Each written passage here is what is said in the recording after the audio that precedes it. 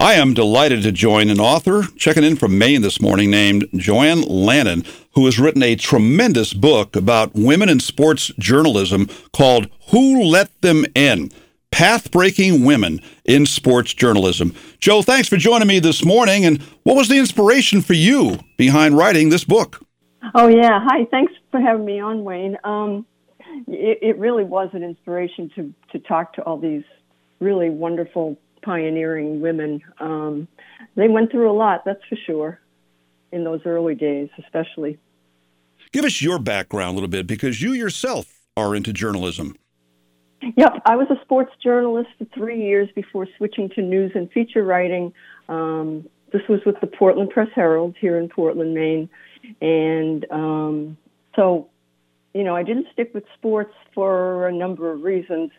Back then it was, they still called sports departments Toy Town. And I guess I felt like, to be taken seriously, I had to be doing some news and feature writing. And that was a great job to have in Maine, because I got to go all over the state and even into Canada to report on a lot of different things. But anyway, my heart never left sports. And so I wanted to explore what these women who I had met early in my career, I wanted to, find out how they stuck it out and, what their challenges were, and, just try to get some insight into the struggles they endured. And it was just a lot of fun to connect with all these women. Joe, in your days of being a sports writer, did you have occasions where you were excluded from locker room situations that male sports writers had an opportunity to get? The only locker room, high school, I covered high school and college, and they didn't let women into the locker room at all. I mean, it was just, it wasn't even something you would even ask permission for. I do remember the Celtics came to town for an exhibition game one day, and they let me into the locker room. I'll never forget Dave Cowens just kind of sitting by the door with maybe he had a towel on, maybe not. But everybody else was really, really gracious. And he didn't say a word to me, so that was okay. I just ignored him. That's what women had to do back then. They really had to ignore, anybody who was trying to make an issue out of it, if they could. All right, full disclosure, I, of course, am into sports journalism, been broadcasting UConn games now for 43 years, and I've been doing sports work for over 50 years.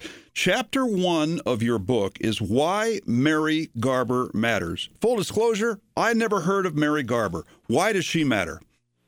She matters because, she spent her whole career, a half century's worth, in Winston-Salem, and she was so well loved, so well accepted that she really, she made it easier for other women. The guys would look at her and say, wow, she's doing a great job. And so if another woman came along, or they had a chance to hire another woman in another town or city, they were more apt to do that just because of Mary.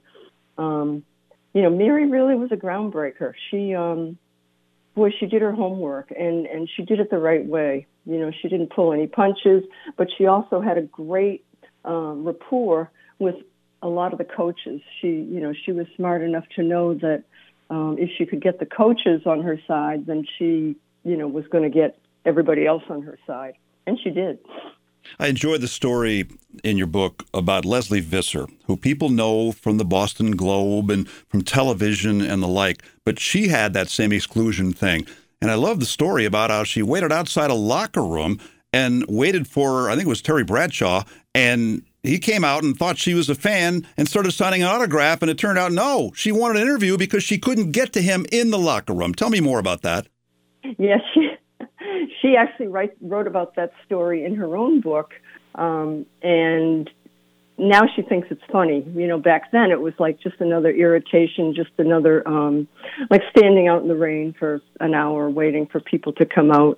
It was, it was something that you would think, writing for the Boston Globe, you would think she would be accepted. I mean, you would think that they would have said, hey, somebody's here from the Globe, we got to let her in, or we got to at least let her talk to the people she wants to talk to. But that that wasn't always the case. And so people like Terry Bradshaw didn't even know who the heck she was, just because the PR department wasn't really looking to give her access. Front cover of your book has 5 particular women in sports broadcasting, including the aforementioned Mary Garber. And you've also got Susan Waldman, who has been doing color commentary for the most part, a little bit of play-by-play, on New York Yankee radio broadcast. And the irony about her, as you write about this, is that she was born in Newton, Massachusetts. I remember going to a game at Fenway Park when she sang the national anthem, and she was a Broadway actress. She could never get away with that now, being the Yankee voice. She wasn't the Yankee voice back then. But as a sports broadcaster, I am very impressed with the job that she does. John Sterling just calls the game. She's the one who fills in the gaps. She adds information to what happened, and she does a great job on the pregame show and on the postgame show. But what she does is unique. I am not aware, Joe, of any other woman who does color commentary or who is in the broadcast booth for a Major League Baseball team. Tell me your thoughts on Susan. Susan is, one of a kind.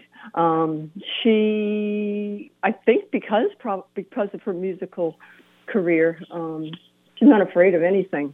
And I think what makes her great as a color commentator is that she knows she has to do her homework, and she knows how to get to the people that can help her. And she doesn't try to act like she knows, how to break down Aaron Judge's swing when he's not, when he's on a bad streak. She'll just go to him and say what's going on. And I think the fans appreciate that. She's also not afraid to criticize the team when she feels like they're not putting out the effort they should. And yeah, I think she's just a great compliment to Sterling. And, there's a move towards having former players be the color commentators, like the Red Sox. They now have just hired Will Middlebrooks and Kevin Youkilis. And, those are great hires, but there's no reason why somebody who didn't play Major League Baseball can't, be an expert on what's going on out there. You wrote, Susan Waldman, considered a rock star by women hoping to follow in her path. And you wrote Doris Burke, ESPN's first female full-time analyst on national NBA broadcast. Picture of Doris right there on the cover. You wrote a chapter on Doris saying, Doris Burke at the top of her game. Absolutely right. I know Doris very well. She's done plenty of UConn men's and women's games. But in my opinion, the talent that Doris Burke has, she is better than 90% of the men that I hear doing games. But the fact that she's gotten to the level that she did and being able to broadcast play-by-play of NBA games speaks to her quality. Tell me your thoughts on Doris Burke. Well, Doris is, a little different from Susan Waldman in that she did play the game, at a pretty high level in high school, really good high school team, in college. She's still in the record books, top 10 record list at Providence College under her maiden name, Doris Sable. That's right. And she coached for a while, too. So, she really knows the game inside out, and that comes across in her broadcasts. I think people really appreciate, again, the homework she does. She'll get there first thing in the morning, even though the game's not until 7 o'clock at night. And she's talking to players, she's talking to coaches, and she's really, getting down to the nitty gritty. She's also, I think, she's been doing it a while, but I would say that she is now really at the top of her game because she's so willing to be herself. You hear her laugh, you hear her make jokes about different things. And I think fans really, really connect with her. And I think that's part of what makes her so successful. And she's a nice person as well. Joe, tell me the story of how the glass ceiling was eventually broken of allowing women sports writers or broadcasters into the locker room, which they were not previously allowed to do, and how that may have affected access to the players from men's who were covering the game. Well, early on, when women were trying to get access, the men reporters were not on their side because they did worry that they wouldn't be able to get in. And there were teams that created this separate area, for the media because they didn't want women to get into the locker room, so they kept both men and women out. So that really was that was a tough thing. Michelle Himmelberg, who wrote out in California, well, actually she started out in Florida, and the team, I think it was Tampa Bay, the football team, they put up a wall, and all the reporters called it Himmelberg's Wall. And they were, just really angry with her because she wouldn't just back down and say, oh, okay, I'll wait outside. So that made it tough. But, slowly but surely, women did break through the glass ceiling. Melissa Lutke, who wrote for Sports Illustrated, was the first. Sports Illustrated took the Yankees to court to get the locker room open after she was denied access. I think it was the 1977 World Series. I think the court case was in 1978. But anyway, so she was really among the first. Claire Smith, she had a big role to play too, because Major League Baseball, she covered Major League Baseball for years and years and years, and for a long time it was up to the individual teams whether women could come into the locker room. And the San Diego Padres were so rude to her that the commissioner of baseball finally decreed, okay, that's it, not taking any more of this. You're all going to let women into the locker room, and that's that. And but that wasn't until the early '80s. So it really did take a while, and even now, there can be rudeness, certainly, and attempts to keep women at arm's length, I guess you could say. But for the most part, society has changed so much. For the most part, it's just not a big deal anymore, which is great to see. I can say this as having covered the UConn women's basketball team in NCAA tournaments. I've been part of the radio crew and also just covering games for this radio station, is that the way that they generally handle it with the NCAA tournament is that they have the locker room open for 40 minutes after the game is over, and the players are there. I've walked into the UConn locker room, done interviews, and left. Then at 40 minutes, they say out, and then the players can shower, clean up, and do their thing. By the same token, I almost feel that from what I have seen, it used to be that I could go into regular season locker rooms, talking in my case UConn, but other sports as well, and now that's not an option anymore. And I think that women in journalism are a factor in that. So what they do is now they bring the players out, or they bring the players to a podium. What that does is that limits the writer's ability to maybe talk to one player who didn't have a key role in the game, but they want to do a feature on that particular player. That isn't on the table anymore. But I think that we all kind of find a way to do it, and the teams have found a way to do it to work around the awkward situation of having, for example, a female journalist inside a male locker room. Yeah, and I think the pandemic had a lot to do with, that, because teams realized, media still needs access. Of course, it was on Zoom in those early pandemic days. But the podium has become the way that they can actually pick and choose who they want, the media to talk to. When I covered a Final Four, I forget which year it was. It was in the 2000s, because UConn was, maybe it was 2000. UConn was in Philadelphia. Actually. Yeah, Huskies won it that year. Yep, that's right. And I remember, they had the podium, so Gino was up there with several players, and I was thinking the same thing you were. Hey, where's so-and-so? I'd really like to talk to her. They did let people into the locker room, like you said, for a short period of time, but by the time I felt like I had to do the podium thing, when I got to the locker room, she was gone. She was in the shower. So, it really does. It's not the same as it used to be. Well, you touched on the pandemic, and because of COVID, sports journalists were not permitted in locker rooms for over a year and had to find other ways to communicate before and after games. So has the locker room access lost some of its importance? Well, I don't think any sports journalist would say that. I think they all feel like there are stories they've gotten because they were in the locker room. There are things they can follow up on because they're in the locker room.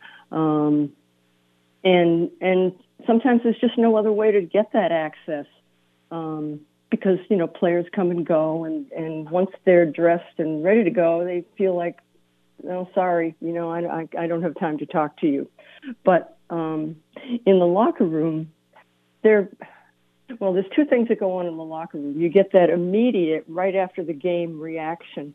Well, kind of like Gino last night when Holly Rowe tried to ask him at halftime about the what was going on, what he was going to talk to his kids about, and he just went off on the officiating. And granted, that wasn't in the locker room, but it was the kind of thing that you get the coach or the player in the moment when they're really right into it. So that's one thing that's good about the locker room. The other thing that's good is that sometimes players are relaxed, reporters get to know them, and they get ideas for feature stories, because that's a big part of journalism today. Everybody's got the news. The news is on Twitter before anything.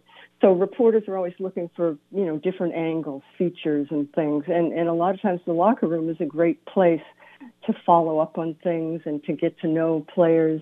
And so I don't think you'd ever find a journalist who'd say locker room wasn't important.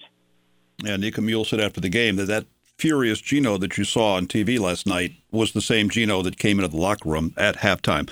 What about you, Joanne? What was it that got you interested in being a sports writer back at a time when there weren't a lot of women sports writers around?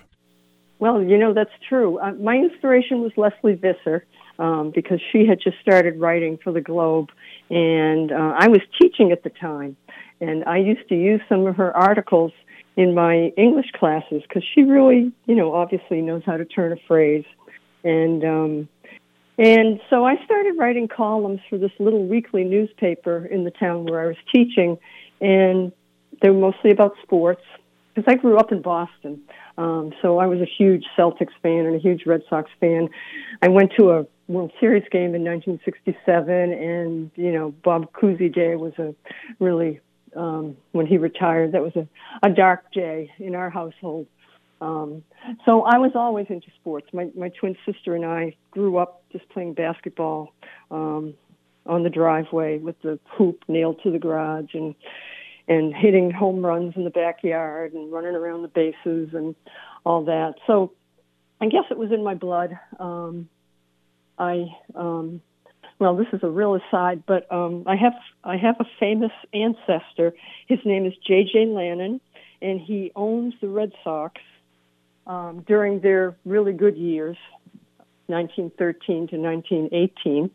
And so my father would tell stories about J.J., and my father actually worked for J.J. because he also owned a couple of hotels.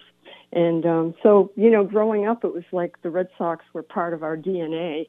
And that's what really got me interested and kept me interested in sports. And as far as writing it, I really never thought I could, like I said, until I started seeing Leslie Visser's name in the Globe. And one thing led to another, and I just decided, teaching. I love teaching, but I loved writing more, and I just wanted to see if I could do it. So I sent out my resume and got the job in Portland, and that was that. That's great stuff. I just Wikipedia'd him. I'm a Red Sox season ticket holder. I never heard of him, but Joseph John Lannin, born in 1866, a Canadian-born American baseball entrepreneur. He was the sole owner of the Boston Red Sox for most of the 1914 through 1916 seasons, during which the team won 2 World Series. And a link farther down says he brought Babe Ruth to Boston. I'm assuming that's after his days of being a star hitter with the New York Yankees. But nonetheless, that's quite a lineage that you've got with that. Were you affected at all, or were the people you covered, how were they affected by Title IX, the ability to get equal opportunity of girls with what the boys were getting, especially at the high school and college level? Well, Leslie Visser tells the story about getting a scholarship or a grant of some sort right after Title IX, and it allowed her to have an internship as a sports writer. Which, wouldn't have happened if Title IX hadn't come along.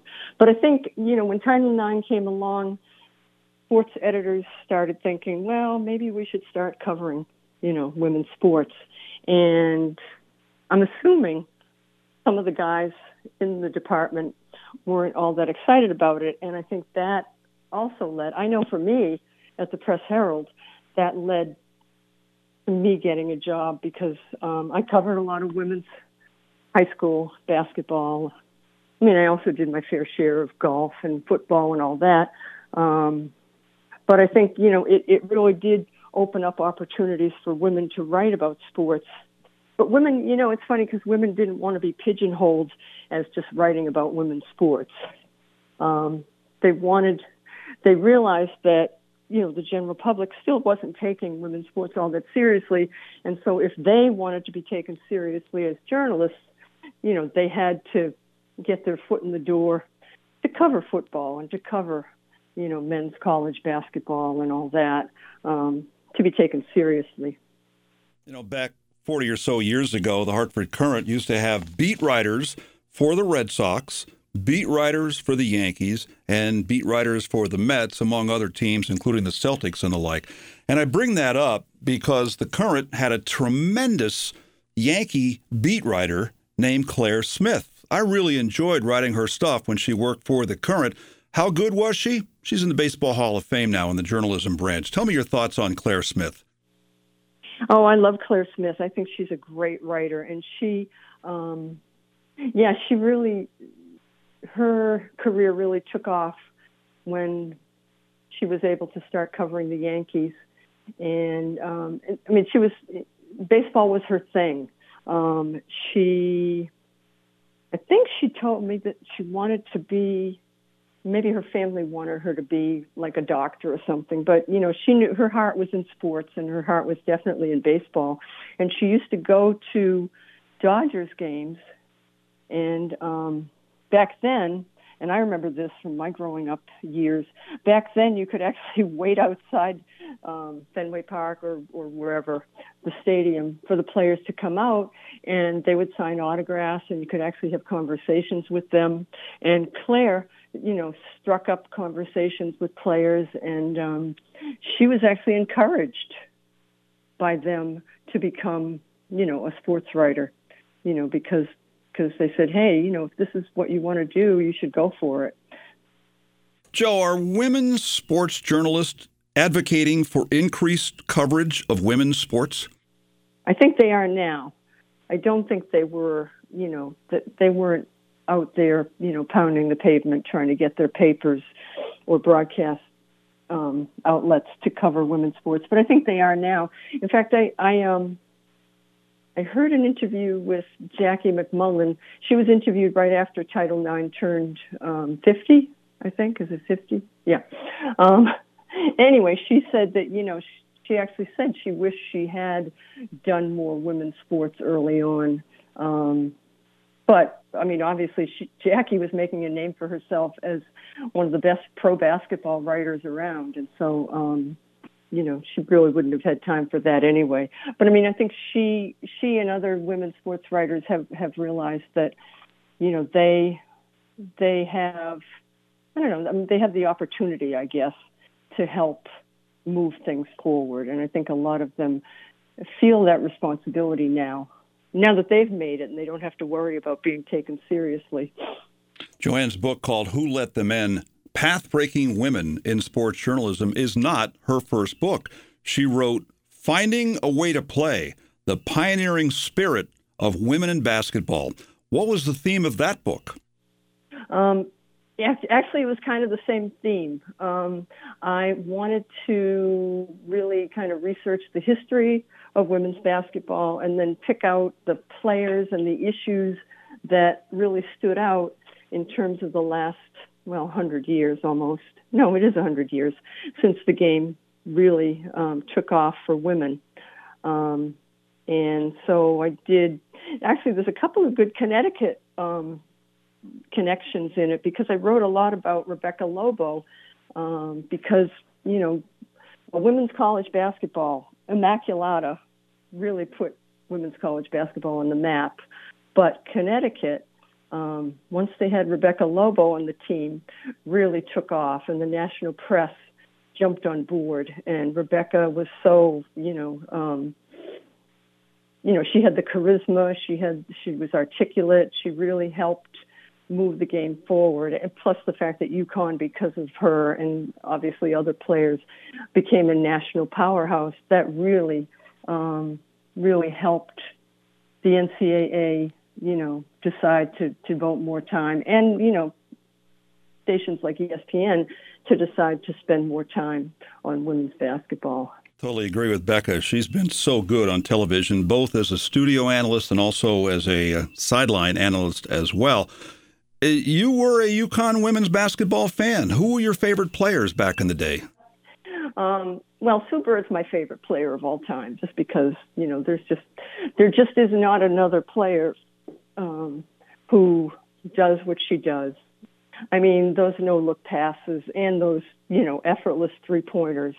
And under pressure, there's nothing like her. I don't remember who wrote the book, but the book Bird at the Buzzer. That was my friend Jeff Goldberg. Oh, okay. Yeah. He's been in the studio here talking about that book. Oh, all right. Yeah, that was a great book because it was a great, obviously a great moment in UConn sports. I mean, who can not like Diana Taurasi? She's the GOAT. Breanna Stewart, I met in an elevator once, so, she's a favorite now. And for an elevator meeting or for what she does on the court? Because of what she does on the court. I mean, she's single-handedly, with Bird, I suppose, made Seattle a powerhouse. Not to mention 4 years at UConn, 4 national championships. Right, exactly. And those Olympic teams are amazing, too, and they're stacked with UConn alumni. And you were a fan of Brittany Griner. Any details on that? Well, when the WNBA started, I was, she wasn't there then, but I started going to a lot of Connecticut Sun games, and so anytime Phoenix came to town, I would go watch Brittany Griner. I just think that she's got it all, and her most recent experiences, I think, also show that side of her that's really human, and I just think that she's really good for the game, and obviously, the WNBA wouldn't be the same without her. Yeah, Brittany, a teammate of Diana Taurasi, who I agree is the GOAT, the greatest of all time. But, Joe, you were not a big fan of the WNBA concept when it started. Why not? I liked the idea of the ABL. There was a rival league, and I forget how many seasons they played, maybe 3. Jen Rosati was one on the local team. I just like the idea of, people playing basketball in the wintertime. And I went to some of those games. I thought it had a chance, but then, the WNBA obviously had the NBA's backing. So Rebecca Lobo and Cheryl Swoops and Lisa Leslie, they were smart to latch on to the WNBA as opposed to the ABL. What are your thoughts on Holly Rowe, who gets some of the big-time assignments with basketball in general, but women's basketball in particular, and what she had to go through at halftime with Gino last night? I know, she's really good at what she does. She's been through a lot. I think it's very easy to have a rapport with her. She's really good with the players. You can tell they really like her a lot. Well, she's been through a lot, and I think she's been very human about that. You probably know the story about how she was doing the color commentary for a game, and this was during the pandemic, and the announcers, their feed dropped out, and she had to do the play-by-play for like 2 or 3 minutes, and she was, flawless. I mean, she was great. Not surprised. I've met her a couple times, and she's delightful. Had some nice chats with her. But full disclosure, Joe, okay, so you were a fan of UConn and, for that matter, the Connecticut Sun, but you transferred your allegiance to Stanford, and now you root for Indiana. Connect the dots. Okay. I play senior women's basketball, and it's a 3-on-3 game. I guess, now that 3-on-3 basketball is in the Olympics, people know what that's all about. But anyway, our team in 2009 went out to Palo Alto for the National Senior Games, and our team won the national championship. And we got to tour the Stanford locker room. We got to meet one of the coaches, not Tara Vanderveer, but I have met Tara Vanderveer since then. I just really loved Stanford. They were, they had a really good team then, and obviously they've had very good teams since then. So, yeah, I guess you could say I've kind of switched my allegiance to them, although it's really hard to stay up late enough to watch their games. So, well, another one of your favorite teams now is Indiana, and they knocked off number 2 Ohio State last night. Why are you a Hoosier fan? I'm not surprised they beat Ohio State. I mean, Mackenzie Holmes, who's from the town I live in now, Gorham, Maine, she's incredible. And it's funny, when I was teaching, and I was coaching freshman girls basketball, we had to go up against Mackenzie Holmes. Well, no, she actually wasn't on the freshman team, but I would sit on the varsity bench. And so, our team would go up against Mackenzie Holmes, and it was like, wow. She's going to be something someday. And it really didn't take very long. She's really, really, and I think in very subtle ways, a masterful post player. I mean, if you watch her footwork, you'll just be amazed. She can shoot with her left hand or right hand. That step-through move, it's coming, but you still can't beat it. Lastly, Joe, would you advise a college student, male or female, to go into sports journalism? Well, I would, yeah. I mean, if you love sports, then it's the perfect thing to do. It's changed a lot. I mean, men and women today, they have to know how to do everything. And a lot of sports journalists have left journalism because they're like, oh, I don't want to have to do a podcast every week. I don't want to have to tweet after, every single, play. I just want to write. But, the ones that stay, they're the multitaskers. They're the ones that can do all those things, including sometimes, hoist the camera and take video. Well, along those lines, too, one thing that's changed in the last 10 or 15 years with television journalism, sportscasters, is that they used to travel around with the photographer. Now they bring their own camera, they set up the tripod, aim it where they're going to stand, and they do the whole thing themselves, and they cut it up themselves. That's a big change, and it's just a way of them saving money, condensing their expenses when they cover games home or on the road. Joe, this is a tremendous book. I really enjoyed reading Who Let Them In? Path-Breaking Women in Sports Journalism. Anybody who's interested in women in sports journalism ought to pick up this book. It's a hard copy book by Joanne Lannin, Lannin. We talked about Jackie McMullen. She wrote the foreword for the book. A lot of fun talking this morning, Joe. Thanks for joining me today. Well, thanks, Wayne. It was a great time.